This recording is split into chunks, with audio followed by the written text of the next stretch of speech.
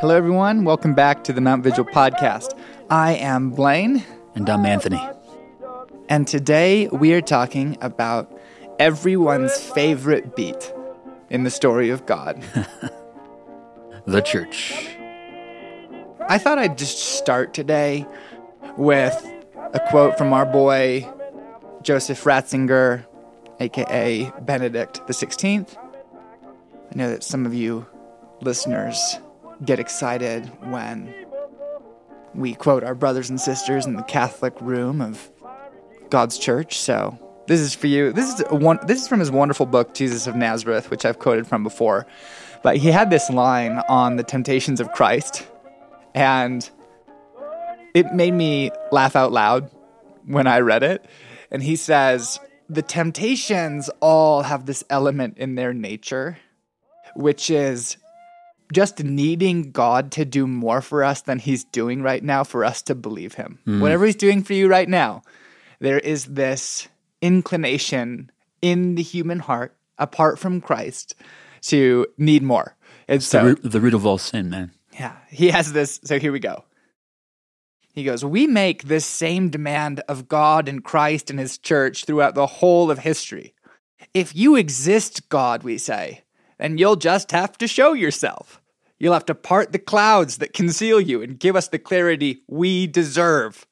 If you, Christ, are really the Son of God and not just another one of the enlightened individuals who keep appearing in the course of history, then you'll just have to prove it more clearly than you are doing right now. And then here's the line that tees up our conversation for today. And if the church is really supposed to be yours, you'll have to make that much more obvious than you are at present. I feel that way every time I read a book of church history. I'm like, God, is this what we're doing? I know, man. You said in another episode, and I have had the same experience where one time you read a book of church history and almost stopped believing in God. For the first several books of church history I read, I felt that way. And then eventually I learned to forgive and let go of the need for perfection and just be comfortable with the way it's happening. Yes. See the beauty in all of it. I think that the two of the skills are to see rightly what's happening and then to know how that fits into the story of God. Because if you look at, we're already getting to quote two of just how Bonhoeffer in Life Together names idealism and unrealistic expectations is the number one enemy of the church. No doubt. So he doesn't say apostasy. He doesn't say licentiousness. He goes unrealistic expectations. We all come to the church with demands, needing it to be a certain way, and that kills our ability to see what it is, what God is doing through it, and what's available. The solution to that error is to approach the church in humility and repentance, owning one's brokenness and brokenness within the church, forgiveness, realizing how fundamental that is to life together. Yeah. And hope. What? I want to dedicate this episode to our mutual friend who, at the end of last year, I think was at my house and asked a very earnest question: what even is the purpose of the church? So to you, unnamed friend, we dedicate this episode in love. It's a good question. And I think one of the first points I want to make here is just how important the fact that in this conversation, the church episode is part of the Story of God series. That alone is instructive. We are not talking about the church in some abstract vacuum. The church must be understood as part of the story of God. And to the degree that we isolate all the passages about it from the narrative, that we don't ground our understanding of the New Testament passages about the church in the Old Testament story and the work that God's been doing for thousands of years, to that degree we are confused and will make a host of errors. Yes. One of the most important things that you can understand, or that for you to know about the role of the people of God in the story of God, is that the church is a step in the story of God. We've been trying in this series to call attention to the unified story of reality that's testified to in the Bible and say, the Bible bears witness to Christ. The scriptures testify to his story. They tell us who we are and what's going on. What is that?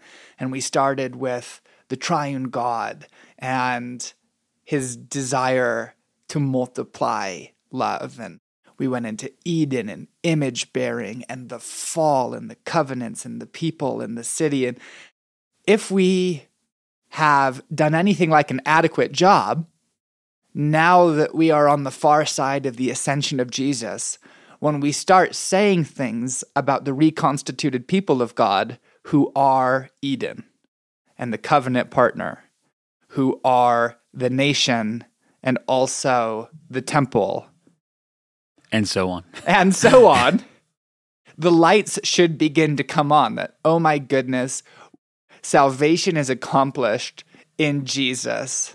And what that salvation means and how it gets done is revealed in the people of God who get many terms applied to them / us being the reconstituted body of Christ. So I have Ephesians open, but I also like an outline that you made, which I think is slightly better. So where should we go, Ant-Man? Hit it. Ephesians will be our main text throughout this conversation. Anthony, do you have any thoughts about the book of Ephesians just in general?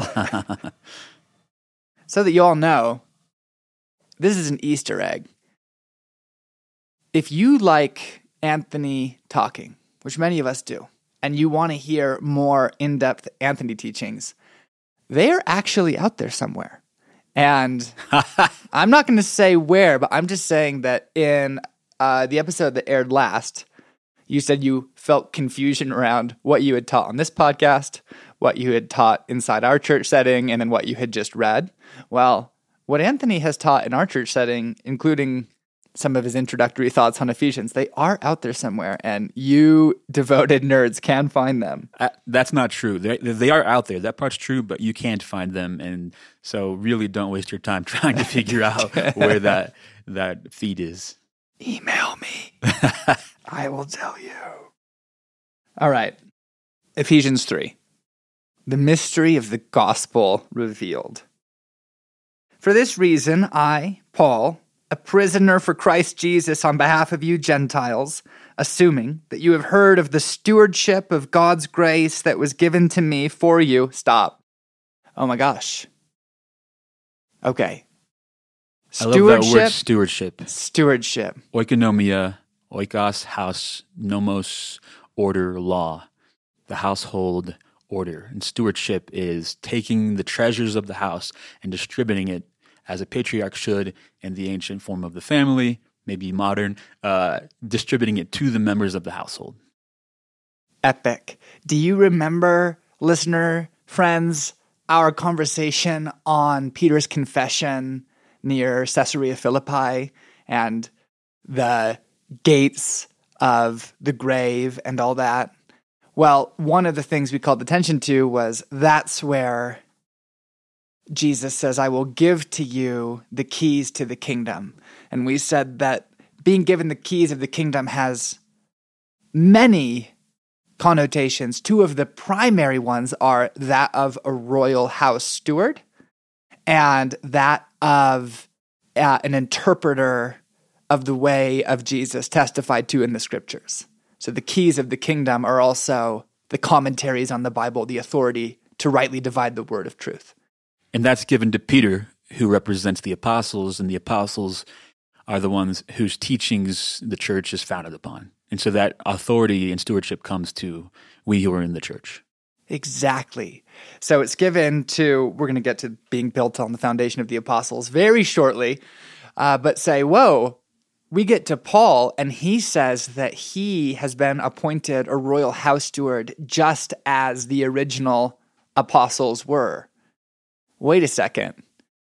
That would mean that secondarily, God's household has a structure, but primarily, that God's people take the form of a household. And that among other things, is a kingdom. So I'm just going to jump back and read you a passage from 2 Samuel really quick. After I put a bookmark in Ephesians. All right.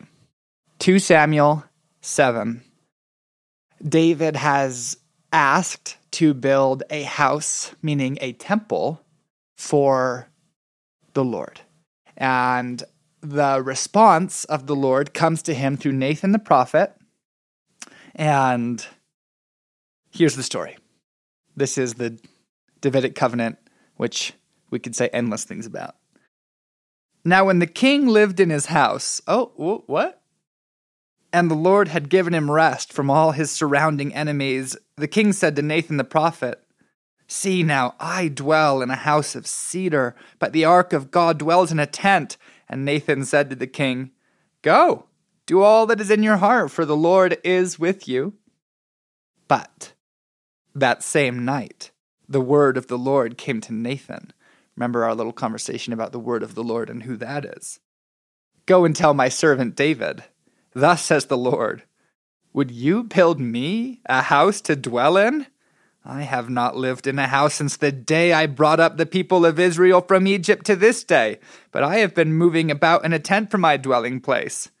In all places where I have moved with all the people of Israel, did I speak a word with any of the judges of Israel, whom I commanded to shepherd my people, saying, why have you not built me a house of cedar? Now, therefore, thus you shall say to my servant David, thus says the Lord of hosts." Remember that term? "I took you from the pasture, from following sheep, that you," turning the page, "should be prince over my people, Israel. And I have been with you wherever you went. And I will make for you a great name. And I will appoint a place for my people Israel and will plant them. And I will give you rest from all your enemies." I'm going to skip down a little bit and say, "You aren't going to build my house. Your son will build my house." And then it says, "But I will give you rest from all your enemies. Moreover, the Lord declares to you that the Lord will make you a house." They're describing a kingdom. And so the household that we're talking about is the kingdom of God. You remember us talking about kingdoms and what those are. I love the intentionality with which you're just connecting the dots throughout our many hours of conversations. So we started in Ephesians 3, and we say, you roll into the letters of Paul, which, if you did not know already, for the most part, predate the gospel accounts. So here are some of the earliest written expressions of faithfulness to Christ, expressed by his people and then the Gentiles who realized that the long-expected reign of God had become available in Christ. And Paul is talking about himself as a royal house steward. And it's easy to pass over and go, yeah, he was an apostle, which meant he had authority from Christ somehow. But it links him directly to the kingdom of God, being administrator, dispensing the riches of the house as though he were the king himself. That was verse 1. I guess that was verse 2. That is a wonderful introduction to this conversation, like laying out the stakes, connecting the dots across the whole biblical narrative. If it's not too jolting of a turn here, I would like to pause and take a minute to talk about the words in question, church, ecclesia, so that we don't get too far into our conversation without basically laying out the basics. So, what do you think of that? I think that sounds great. The word, because now we'll come back and talk a lot more about household and house of God, both terms for the church. So I don't want to lose that thread. Okay, so the word church is an interesting word because it's not, strictly speaking, a correct translation of the underlying word, which is ecclesia. But let's start with understanding the word church and where it comes from. The word church comes from a Greek anglicization of the word Kyriakon, which connects to the root word Kyrie or Kyrie, which means Lord. And that Greek root means belonging to the Lord. And then that word, in its Anglicization, passes through Proto-Germanic to Old English, and it has various forms of the word kirk. So in German, Finnish, a bunch of these kinds of languages. So the word kirk, then, because it's often connected with Kyriake oikia, which means house, or Kyriake Doma, similar phrase, the word kirk often is thought to mean the Lord's house. But the actual root is belonging to the Lord, and then sometimes it means the Lord's house, as in a temple. And in the Old English, it comes to indicate the building itself. And the reason that today, you and I, Blaine, and everyone who's listening, use the word church, it's thought that the reason is, who's I'm blanking, the king behind the New King James? James. What's his... James the First. James the First. Okay. So he basically guided the translation in the King James translation. He guided that decision with the goal of having the authority rest on the structures, in the buildings, on the institution. So there was a political reasoning behind why the translators were pressured to choose that translation over something more appropriate. That doesn't mean the word is polluted or bad. The more I've learned about the word, the more at peace I am with church being the word that we all will probably forever use to refer to the biblical term ecclesia and the form of our gathering together. But strictly speaking, it's not a translation of ecclesia. It's a stand-in based on tradition. Woof. Wait, let's just pause here for a second and clarify 2 points. Maybe just 1 point, if we can condense it. Sure. Most of us who grew up in the fallout zone of the Protestant Reformation, in particular here in the late modern West, are familiar with saying, church is not a place, church is a people. And while that understanding, again, is not inherently bad, it's just slightly more nuanced than that. For sure. And understanding how can help actually disarm the harmful parts of these ideological time bombs. And so there's a wonderful book called Ideas Have Consequences. Now you've read the book because you have heard the title. And what it says is that language, ideas, these things are designed to produce certain effects. They have an internal gravity. They're not neutral. And so the word church, as you're kind of unpacking its history, was designed to do a certain kind of thing, to consolidate spiritual authority inside buildings that related them to government authority. Even so, we don't need to throw it out because of its connections to Lord. And I mean, if we were to open up a history of the church and look at the translation of the culture of the gospel into a Saxon context, we would find even more, probably value for that term. But what I would just say is, it's not strictly speaking true to say church is not a place, church is a people.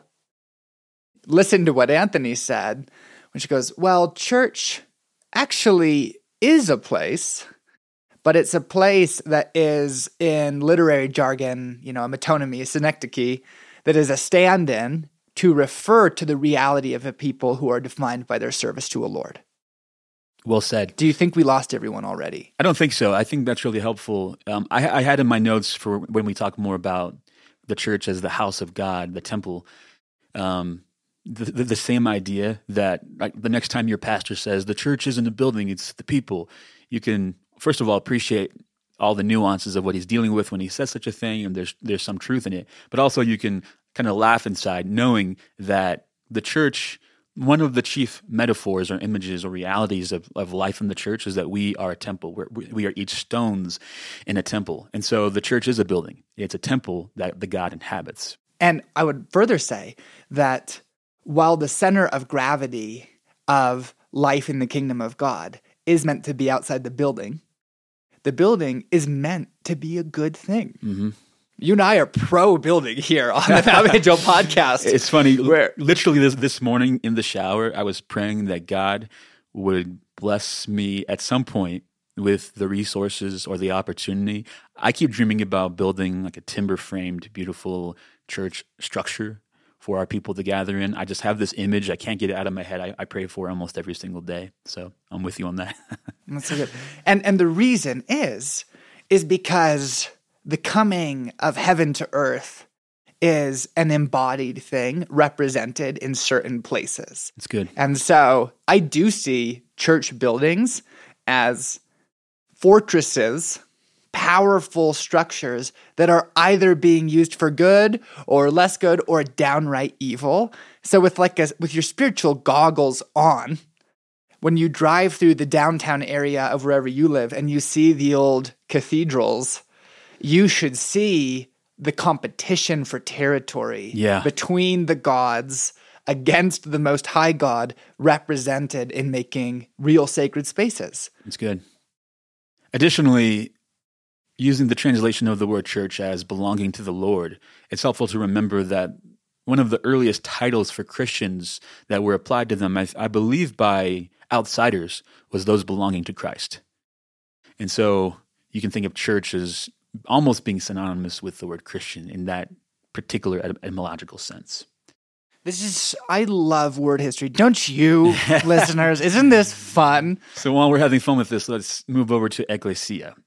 And it's a Greek word, right? The prefix means out of, and ecclesia is to call. So the church in the Greek word, almost always translated as church, is ecclesia. Now, the two English words that are most appropriate, this is almost, I've never seen any exception to this, is assembly or gathering. And assembly has slightly more political overtones, such that it's probably the best term. And so someone like David Bentley Hart, when he translates the New Testament, uses assembly only. So you won't find the word church in his translation. I don't know of any other translations that do it. Almost universally, they translate the word ecclesia into church, and every instance of the word church is ecclesia. So, called out people. One of the first mistakes that one might make is to assume something that isn't strictly incorrect. It's a truth about our life together, but it's not the thrust of the word. Is to assume that to be called out means to separate from the world, to be called out from, the mess into purity and things like that. While that is the calling of the church, that's not really the etymological thrust of the term. To be a called out people has political overtones. And the image that you can have in your mind is, imagine in Roman society, previously in Greek society, Greco-Roman society, an emissary comes and says, with trumpets, let's say, and calls everyone out of their houses to come hear the news about the arrival of a king or some official decree. And so you have the picture of people being called out of their private homes into the public to assemble before a leader or before a decree. Okay. This is awesome. So what you're saying is that language does several things. And the first thing we're calling attention to is that the ecclesia, the called out people, are those who have been called out to hear the highly political good news of Jesus the King. That's right. The next layer that I would add would be the Old Testament precedents to the assembly. The word word nerds were in Strong's 6950, but it's kahal. And it's just assembly or gathering. And in the Septuagint, these words that you're about to use are typically translated as ecclesia. Ecclesia, exactly. So in the Greek version of the Old Testament, they reflected the concept with this word. And so what I want to tell you is that the number one meaning of this assembly, one, for conflict or war. So when the people assemble, you can look at 2 Samuel 20:14, you can look at Ezekiel 38:7, Joshua 22:12, all over the book of Judges. when this assembly comes together, it is a battle formation. And so I pulled up actually because I think it's fascinating, but Korah, whose name is the Bald One, who's a really interesting character actually, leads his rebellion against Moses in Numbers 16. It says, it's fascinating who he manages to pull together, but that they assembled against Moses at the foot of the tent of meeting.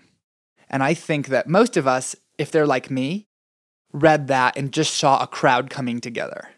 But what we don't see is Korah taking the role of King Amalek to lay siege to the throne of God. And so you shouldn't see a rabble coming through. You should see military formations coming and setting up to use military might to usurp the position of Moses at the footstool of God. The problem is, if you challenge God to war enough, sometimes he says, okay. If you insist on fighting God, sometimes he will let you. So the word there is assembly. The two other ones are connotations. Number one, war. Two, a related connotation is just for a rebellion, which is kind of epic, actually, if you are the called out people of God. And our warfare is very different, insofar as it looks like going to our enemies and washing their feet or dying to testify to Christ. But it is nonetheless the opposite of peaceful coexistence. Casting out demons. It's the trumpet sounding in the street, which is come hear the good news and wear your sword because it has consequences. And then the last meaning is for religious purposes, but it is in particular attached to assembling the tent of meeting.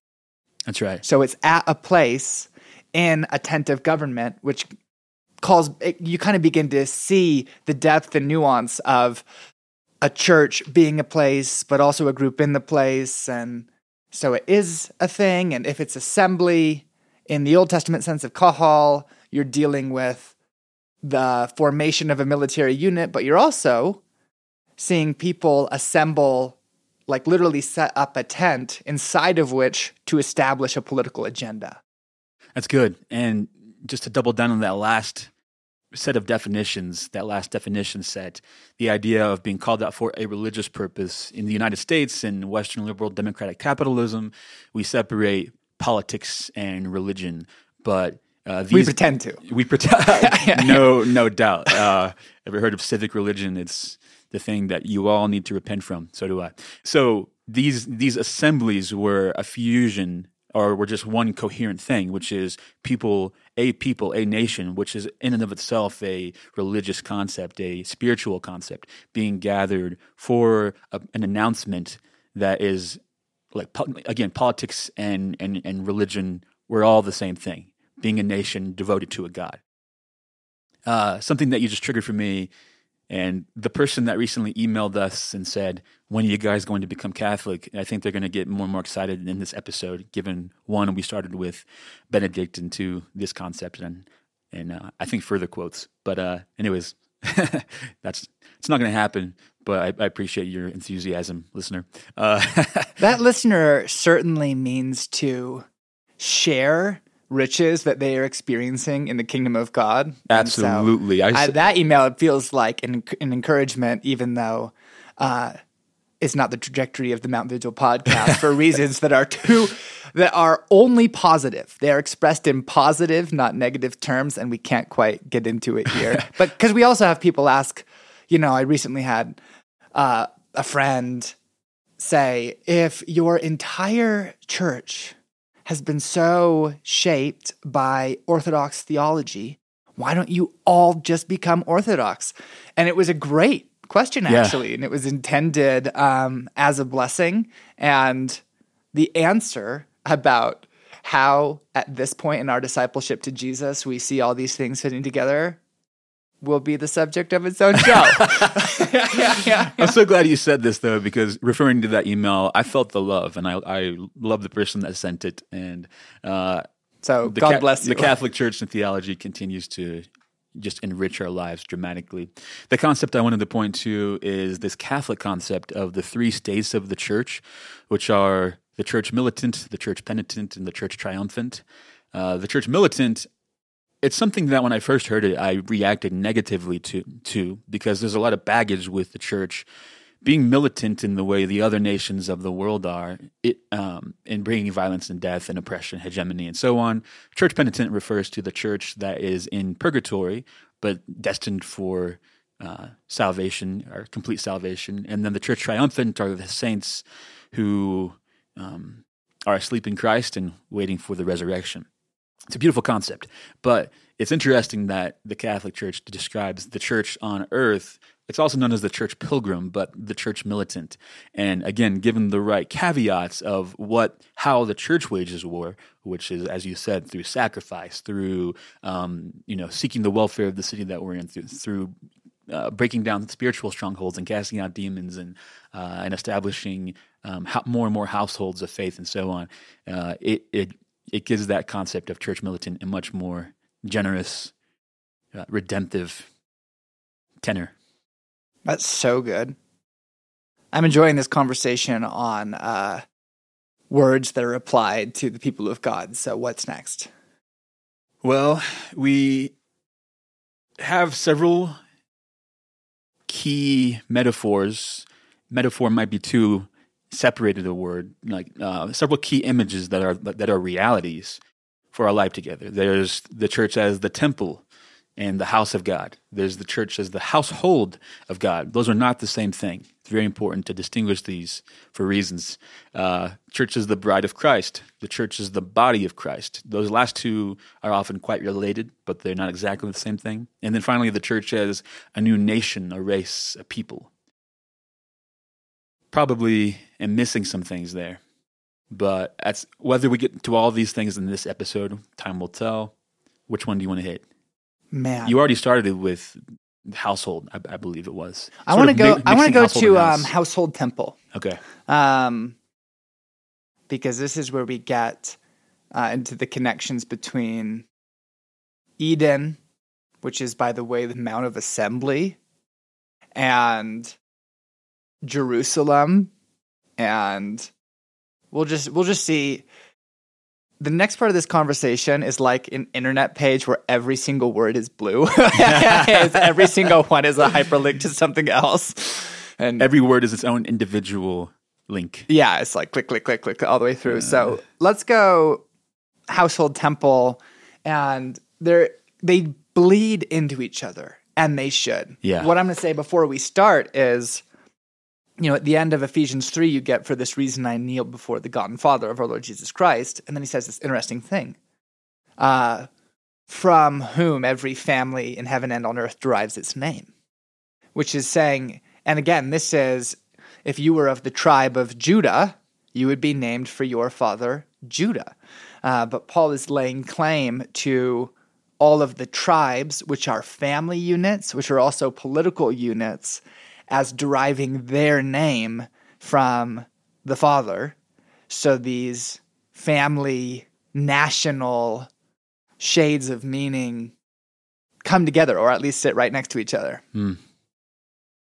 There's this conversation is just going to fold into itself.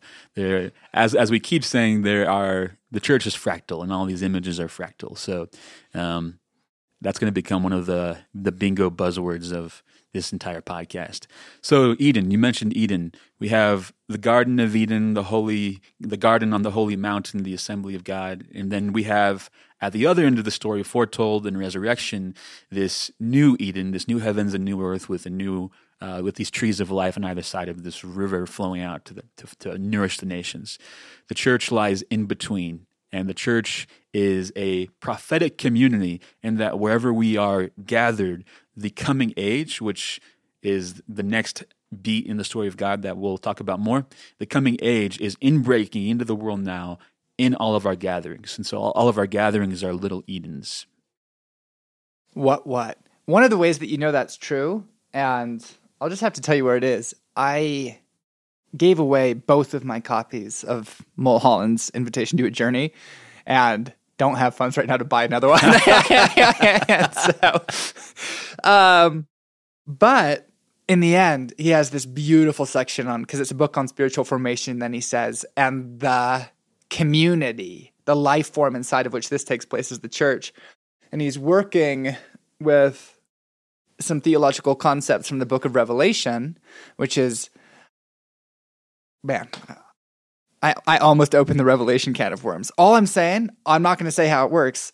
What I'm going to say is that, when the New Jerusalem, one of them, is coming down out of heaven and it gives its measurements. And I have heard the most amazing things about the fact that it's a cube. But cubes in sacred geography are not the same thing they are. The reason it's a cube is because the Holy of Holies is a cube inside the temple. But the measurements that are given are the measurements of the Roman Empire. And so there's a claim in that while Jesus is returning soon, which is the end of this present age, and therefore the end of this beat of history, and heaven and earth will be fully united, there is a present reality, which we keep saying, which is that the New Jerusalem is already here. The new Eden is already here in the people of God who call on Jesus as Lord. And so that image in particular is making this epic claim, which is that the New Jerusalem is one giant holy of holies, one giant temple dwelling place of God. And where that is inside the boundaries of the known world where the people of God are doing their thing. That's lovely. Most listeners will be familiar with the idea that the kingdom of God is both now and not yet. And one way of thinking about this is that everywhere the church is the now. And the complete fulfillment of that with every cubic inch of the universe as the waters cover the sea is the not yet. And it's coming with the resurrection and the return of Christ. But we were saying Eden, right? We were saying that Eden is the cosmic temple mountain where the Lord has assembled with his host for military and political purposes to make the rest of the world like Eden.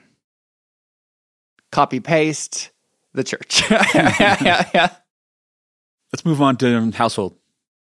Where do you want to go? I already started talking about this. Okay. One of my soapboxes, and I say this with humility and with a dogged insistence that God can work through a wide variety of expressions of the church. He can work through a mega church. He can work through our humble collection of house churches that we gather in. Even yours. Yeah, exactly. That's my main way of forgiving is like when I see something wrong in the church elsewhere, I'm like, well, if he can use me, as sinful and as broken as I am, then he can use that, or he can use them.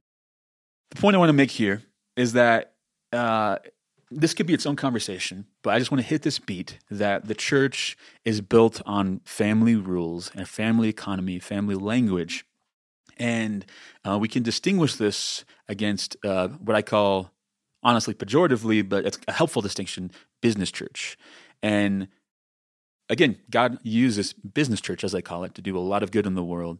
But a business church is church that, because of its nonprofit legal status, because of it is an actual business with debt, with income, with employees, with all these structures.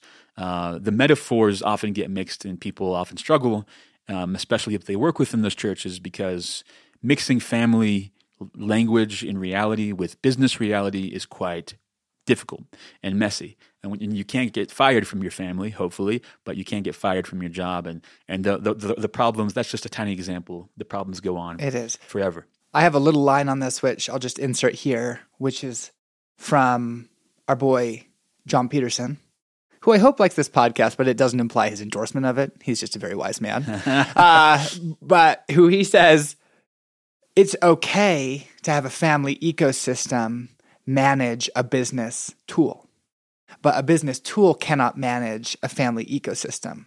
And so one way actually to think about the way that these realities interact is that when a business model is the substitute for a family, you're just set up for frustration. But a family household relational ecosystem, economy, can use the tools that a business machine provides to do all kinds of wonderful things. It's one of the vehicles at the disposal of the people of God. That's extremely helpful. I remember when Peterson said that, and every word that comes out of that man's mouth is extremely wise. So this quote I have is from a book called Misreading Scripture with Western Eyes. I can't recommend this book enough. The author is this spunky dude. I can't remember his name. We'll link to it. The book is just full of gems. In this chapter that I'm quoting from, he's talking about the church as family and how there is some conflict between an Eastern culture. Well, I'll just read it.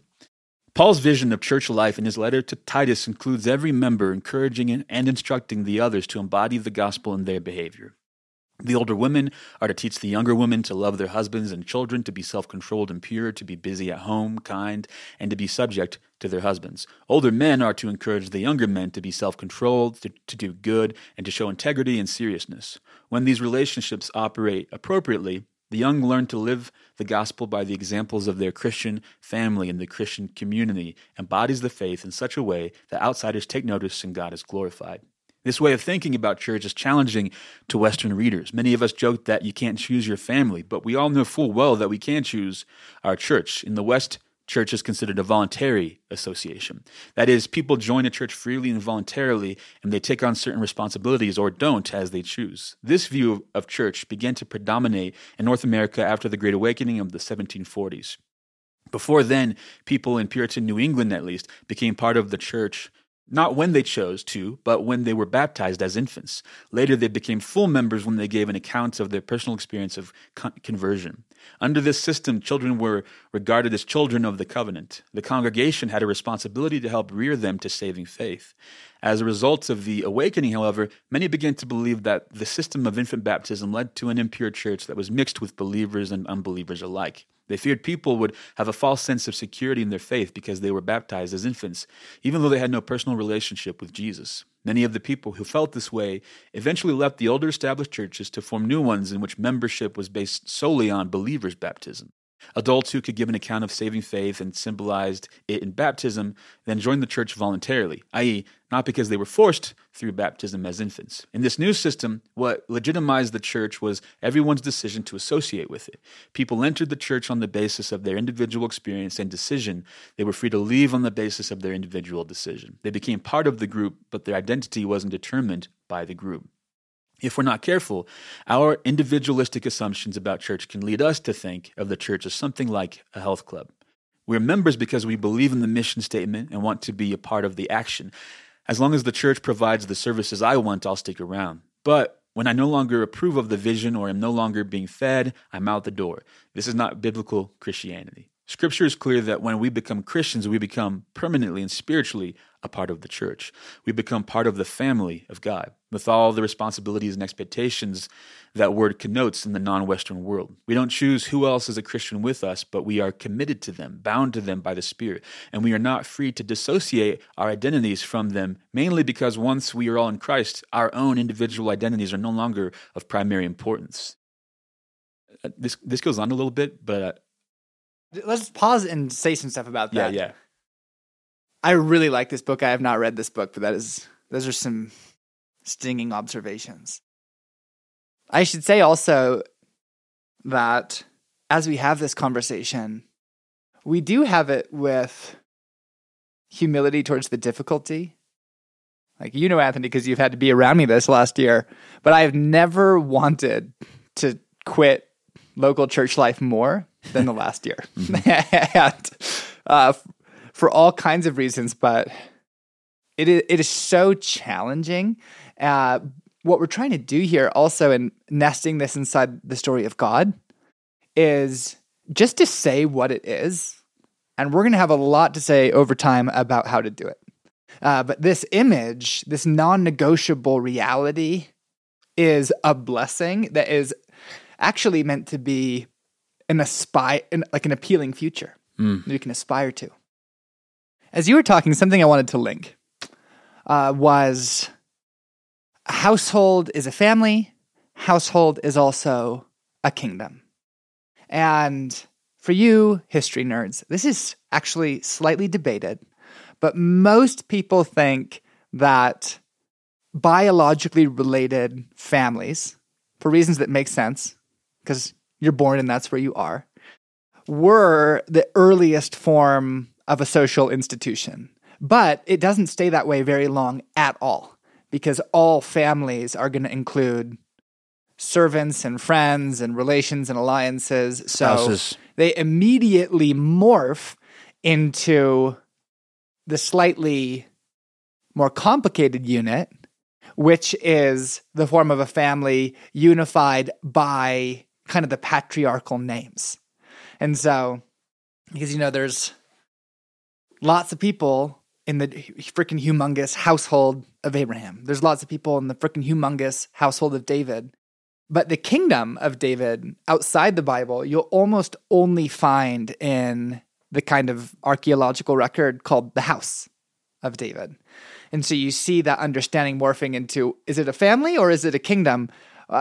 Those kind of go back and forth, because a family is the substance of a kingdom, is the actual original form. But the sort of not the nuclear family obviously being a fairly modern invention, what they have in mind, what ancient people and these ancient authors have in mind when they say family is not, a husband and wife and their 4 children. It's the entire network of relationships that keeps a group of people in a place alive. And that looks a lot like a kingdom. That's a great clarification. And listener, if you're like me, anytime early on when I was first introduced to language associating church and family, I specifically remember my friend Chuck, and his wife, my friend Kelsey, we were at this worship event, and she extemporaneously stood up, and it was like a kind of a Woodstock type worship camp out in the mountains. Anyways, she had a word for the gathering, and she shared that the word community was at the time, probably still is, the buzzword, the main word used to talk about what we were doing when we were together as church, as a way of bringing depth to our association with each other. And her point was, the word community isn't good enough, because you can come and go as you please from community without much consequence.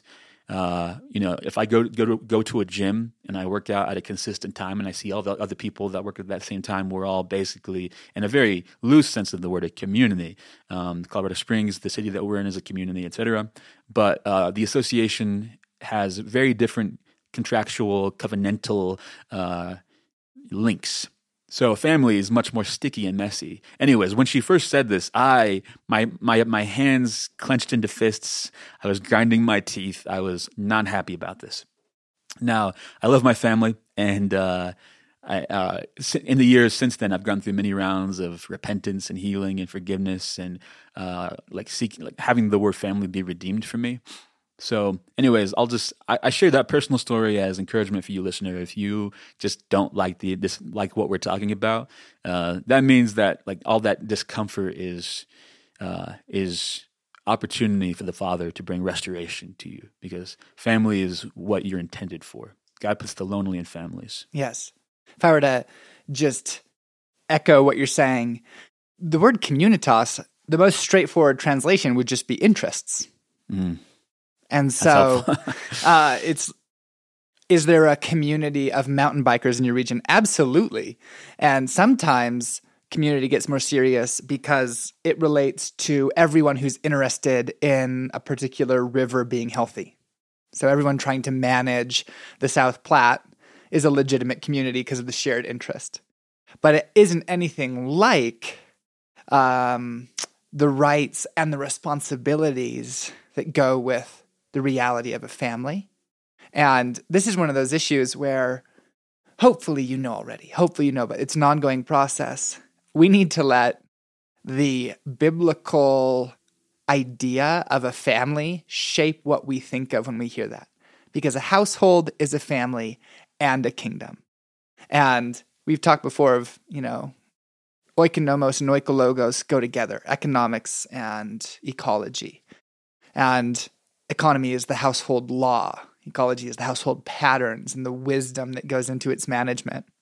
And so while a family in this household model is the entire body of relationships and differing authority, differing responsibility, differing life stage that goes into keeping a people thriving. It's also the things.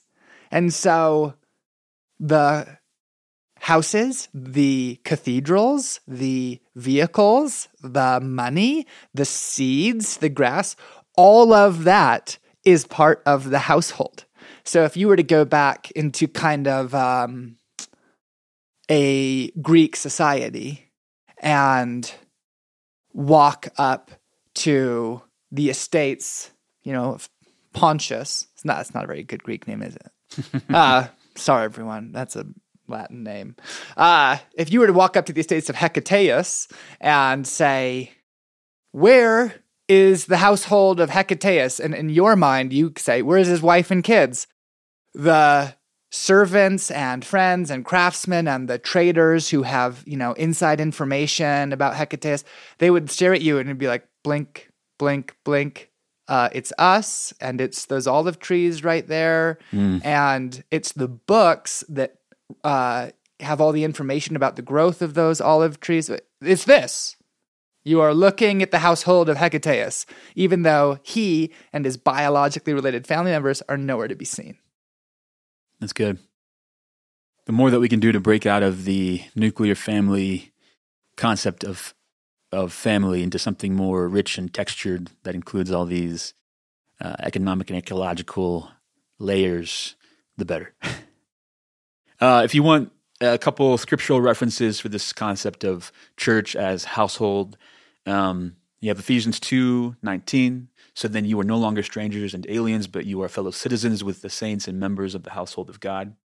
You see, the national, citizen, and household go together there. Yeah, those are all but together. But it's a nation as a family. Exactly. The other instance of this phrase in the scriptures, the language and the images are all over the New Testament, all over the whole Bible. In terms of the phrase household of faith or household of God, in Galatians 6:10, there's household of faith. It says, "So then, as we have opportunity, let us do good to everyone, and especially to those who are of the household of faith." The point Paul's making there is our acts of service and doing good should begin actually with the family. So we just talked about household of faith, church as household. This is connected but distinct from the idea of church as house of God. And it's important to differentiate these because the house of God is its own beautiful set of images relating to the entire biblical story. And it begins with, again, the Garden of Eden as the original temple. And it ends with the entirety of creation being filled with the glory of God and being the temple. But it's most concentrated not in you, listener, as an individual and your body as the temple of God, which is true, but most concentratedly, it's most fulfilled, I would say. Well, first of all, in Christ, but second of all, in the church, which is now the body of Christ. So the church in our assembly is a temple. And I'm forgetting the passage, but Paul talks about us being built up, or is it Peter?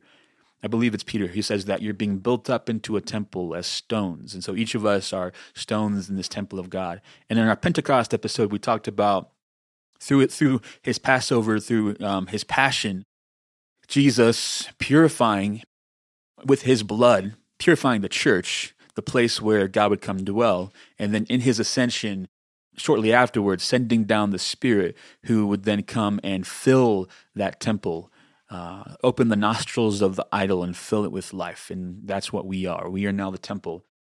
And one very straightforward passage on this point is 1 Corinthians 3:16, not John 3:16, 1 Corinthians. Don't you know that you yourselves are God's temple and that God's Spirit dwells in your midst? A very important point here is that the vast majority of Paul's usage of the word you should be translated, or it should be considered to you at least, as ye. Y'all. Say y'all. No, I'm not going to say y'all. You all is what I will say. So don't you know that you all yourselves are God's temple and that God's Spirit dwells in your midst? So while you should see yourself, your body, as a dwelling place for God and therefore a temple of God, the first thing that you should think of whenever you hear this language, temple of God, is us together in our assembly. and God's Spirit dwells in our midst. This is awesome. What I want to call attention here to is a story from the book of Acts that will really, I don't know if it hasn't come together yet. It should now. Acts 5, verse 1. But a man named Ananias, with his wife Sapphira, sold a piece of property, and with his wife's knowledge kept back for himself some of the proceeds and brought only a part of it and laid it at the apostles' feet.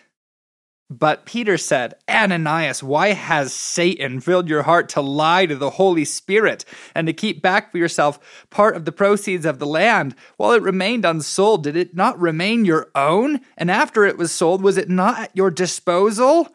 You have lied to man, or you have not lied to man, but to God. When Ananias heard these words, he fell down and breathed his last. Then Sapphira comes in and dies. Okay, this story is helpful if you link it to the story in Leviticus 10, where Nadav and Abihu try to get control of Yahweh after his presence comes into the temple. So the temple is finally consecrated. It's this whole epic thing. God comes down into the midst of the people. Eden is back. God is with you. The next morning, Aaron's two sons go, we know what to do. We are going to go get control of this thing. And we've grown up among pagan nations, so we know how it works. So they put their strange fire in, and they walk into the presence of God. And intriguingly, they're allowed to enter the presence of God. I've heard the craziest thing said about this that we won't get into now. All it is the theophanic glory cloud surrounds them and they burn away because there's nothing good in them. Which is why those of us who are in process are like, Jesus, let me repent before I see you. Because purgation is easier now. Anyway, this story repeats itself in Acts 5, and there's a number of fascinating things. One, if that's true, then Ananias and Sapphira are both playing the role of priests. Do with that what you will. But the temple, which has just been filled by the Holy Spirit at Pentecost, is the people of God. And so, where does God dwell? In his people. Where is this house? Everywhere two or more are gathered in the name of the Lord of hosts, are gathered in the name of Jesus of Nazareth, the incarnate King, incarnate God. So, a house is a temple. And if you understand that, actually a lot of the stories that happen in the New Testament and in the history of the church start to make sense, where you realize, the people on the foundation in the family structure of the apostles are the dwelling place of God with man, and the Spirit has filled them, and that shapes what it means to relate to the people of God, because that's where God lives. That's good. To summarize this point, Church's Temple, I have a short quote from a book with a long title, Typology, Understanding the Bible's Promise-Shaped Patterns by James Hamilton. It's an amazing book. I'll just say that the codex itself, the physical artifact is gorgeous, and the book is so dense with information that will level you up as a student of the scriptures. So I encourage everyone to get it if you have time to read such a thing. The quote, in the old covenant, God indwelt the tabernacle, but in the new covenant, God indwells his people by his Spirit, making them his temple. The corollary of this is that those who are in Christ are even now part of the new creation. The whole world was made for God to be present with his people, imaged by his people, known, served, and worshipped by his people. These realities will be fully enjoyed in the new heaven and new earth, and the church experiences an inauguration of the new creation through the regenerating and indwelling Spirit.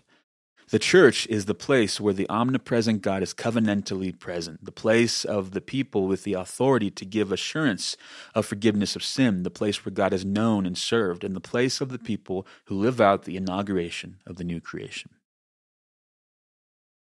There's tons more to say. We have several more images of the church that we haven't gotten to, and lots of other questions like how does one get into the church, for instance, something that what are the core elements of church life in our assembly, a lot of things. And you, listener, might have tons of questions like, how do I find a good church, or how do I know when to leave the church, leave a church? And there's approximately 1.5 million questions in terms of how do we live this out and work it out in particular doctrines and so on. We'll get into a very small fraction of those in our next episode. But the place that we wanted to leave you was with an encouragement to practice forgiveness, to receive the grace of forgiveness.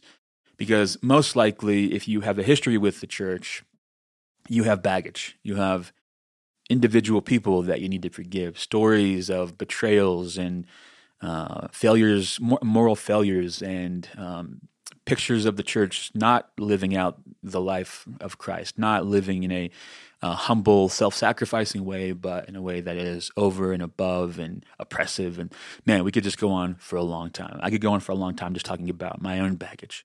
And regardless of where you, like what church you go to, or what your next season of life in the church looks like, whatever God's doing with you, it is universal and 100% certain that it will go better with you if you are able to forgive. And there's a lot to say about forgiveness. The main thing I'll say before kicking it over to Blame to lead us through a practice is that not forgiving other people, not forgiving God, not forgiving yourself, living in unforgiveness in general is putting yourself in a cage to punish someone else. And that you don't have to ignore the reality of things, of harm that was done or boundaries that need to be drawn, et cetera, all the complexities of living it out. But that forgiveness is something you should desperately want, because the degree to which you live in unforgiveness is the degree to which you will suffer. I know this all too well. This is huge. One of my favorite observations about friendship and relationship in general is that all relationships of any length are built upon a continued mutual forgiveness. It's just how it is. Like, are you married? Do you have siblings? Do you still talk to them? If so, if you grew up with brothers and sisters and you're anything like close, then you know this lesson already. Another favorite observation recently on forgiveness is that all forgiveness requires grieving, but grief won't kill you, anger and hatred will. And there are dozens of other reasons. Maybe we'll do a whole show on who, what, when, where, how, and why of forgiveness. But let's keep it simple right now. Forgiveness is a discipline, meaning it's something that we do on a regular basis. If you are in a high church context, then you know this already. But if you're not, man, I can just say it behooves you to adopt a form. We've talked about examine before, right? To let the Holy Spirit call relationships that are not quite well to your heart and practice the forgiveness. So you may know, but it's not witch hunting. It's letting the Holy Spirit mediate your reconciliation. So this is what we'll do. Holy Spirit, we honor you as Lord, and we open our lives to you. We open our relationship with your people, our relational world right now, and we just open the box to you. We make available to you our relationship with your people and what that has meant.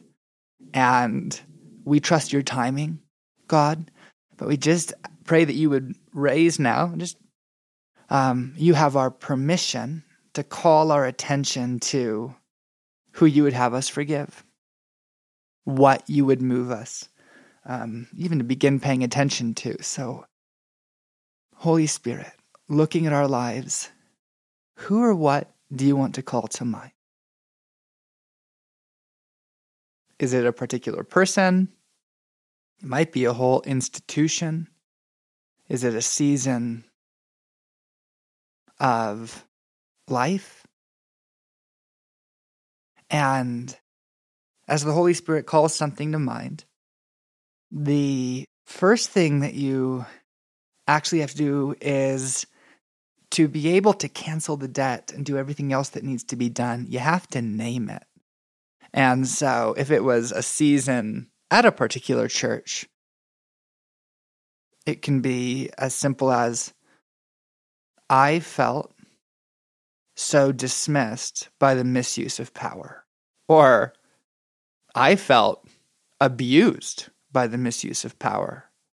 Or, if it's a relationship, it might be, I felt shamed and exposed in that relationship. Or, I felt I was attacked when I did not expect to be, and it hurt a sight of security. When you have that, what is it? God has called something to mind. You're able to name the thing. If you have a journal, it can be great to write it down. What actually happened? And then you cancel the debt. If you journal, I would encourage you to even put a line through it and go, but the blood of Christ is sufficient to cancel your trespass against me. I also have been forgiven. And so it was wrong, but forgiveness is an act of the will, and I forgive that church for its abuse of power. It mattered, but compared with the blood of Jesus that was poured out, it is not huge. It is significant, but it's not formative, friends. And so I cancel the debt. I release that person, that institution from debt forever. And I allow the blood of Christ to cleanse that offense and to cleanse me and my relational world, my relationship with your church, God. I pray that you would cleanse them with your blood. I bless my accuser. I bless my opponent in this case, and I release them. And I claim the cross of Christ to disarm every hold and point of entry that the kingdom of darkness was given through that sin, and maybe even through your response. If there's something that comes up to go, oh, but I blank, just repent. It's good. And so I claim the cross of Christ to disarm forever every hold that the enemy was given through that sin. It is cut off now. And then it's both asking for restoration and then bringing that need to Jesus. And it's, Jesus, I bring my need relationally to you. I transfer it from people to you. And the need to be seen by a friend. And I let you, Jesus, set the boundaries of my relational world, not me. Like I transfer the need for a church to operate perfectly to you, Jesus, and to your eternal kingdom. And I ask you for your heart, for your people. I ask you to set the boundaries of interaction for me, to restore what was taken away. And I pray, Lord Jesus, to overflow with blessing. And so just think for a moment of, Jesus, how would you have me bless? It might just be like, I pray that you would comprehend all the riches of Christ. I pray that you would pour out your Spirit on that church just to bless them. I pray, God, that if you are going to confront them, that you make it gentle, that you are merciful, that you lead into the way of life gently. And I disarm every tie outside the work of Christ, but I allow you, Jesus, to foster and manage the connections of your kingdom that you have given for me. Amen. Lord, he's coming, he's coming down his road. Lord, he's coming.